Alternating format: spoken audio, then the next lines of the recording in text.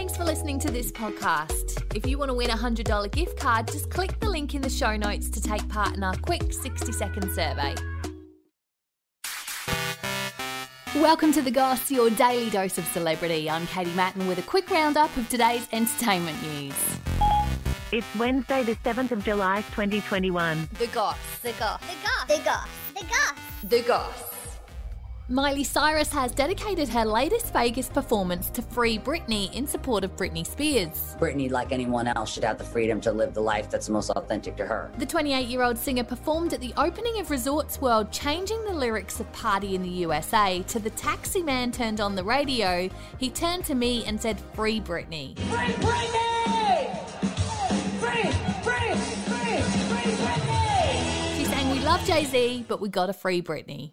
Resorts World opened on June 24, costing $4.3 billion, the most expensive property ever developed in Vegas, with Katy Perry signing a residency.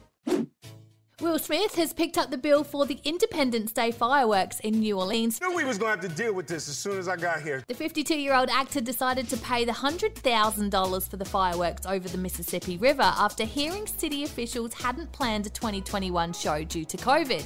Will Smith is in New Orleans filming his latest movie, Emancipation, which tells the story of a slave. Gordon Ramsay has apparently ruined a couple's wedding in the UK, turning their dream beach wedding into a complete kitchen nightmare after he took over the resort to film his TV show. Yeah, I didn't mean it, actually. Unfortunately, it's not me, it's unfortunately the Muppets I've got to work with. Gordon Ramsay was filming the show Future Food Stars, taking over the kitchen, leaving them with a cheap and nasty meal, even though it cost $90 a head. Charlie and Laura, who booked to have their wedding at the venue, said they felt like extras on a game show. Gordon Ramsay's executive producer has apologised to the couple and paid for their wedding. Throw a donkey in the mix and, yeah, you're in the shit.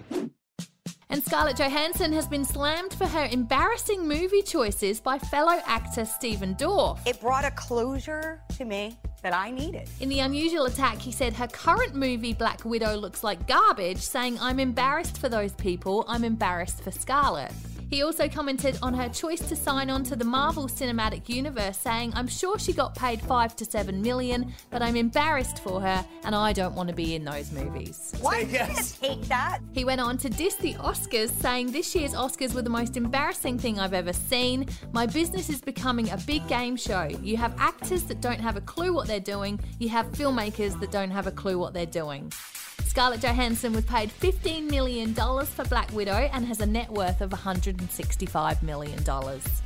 Follow us, like, rate and subscribe wherever you get your podcasts, and that's The Goss for today. See you again tomorrow. A Podshape production.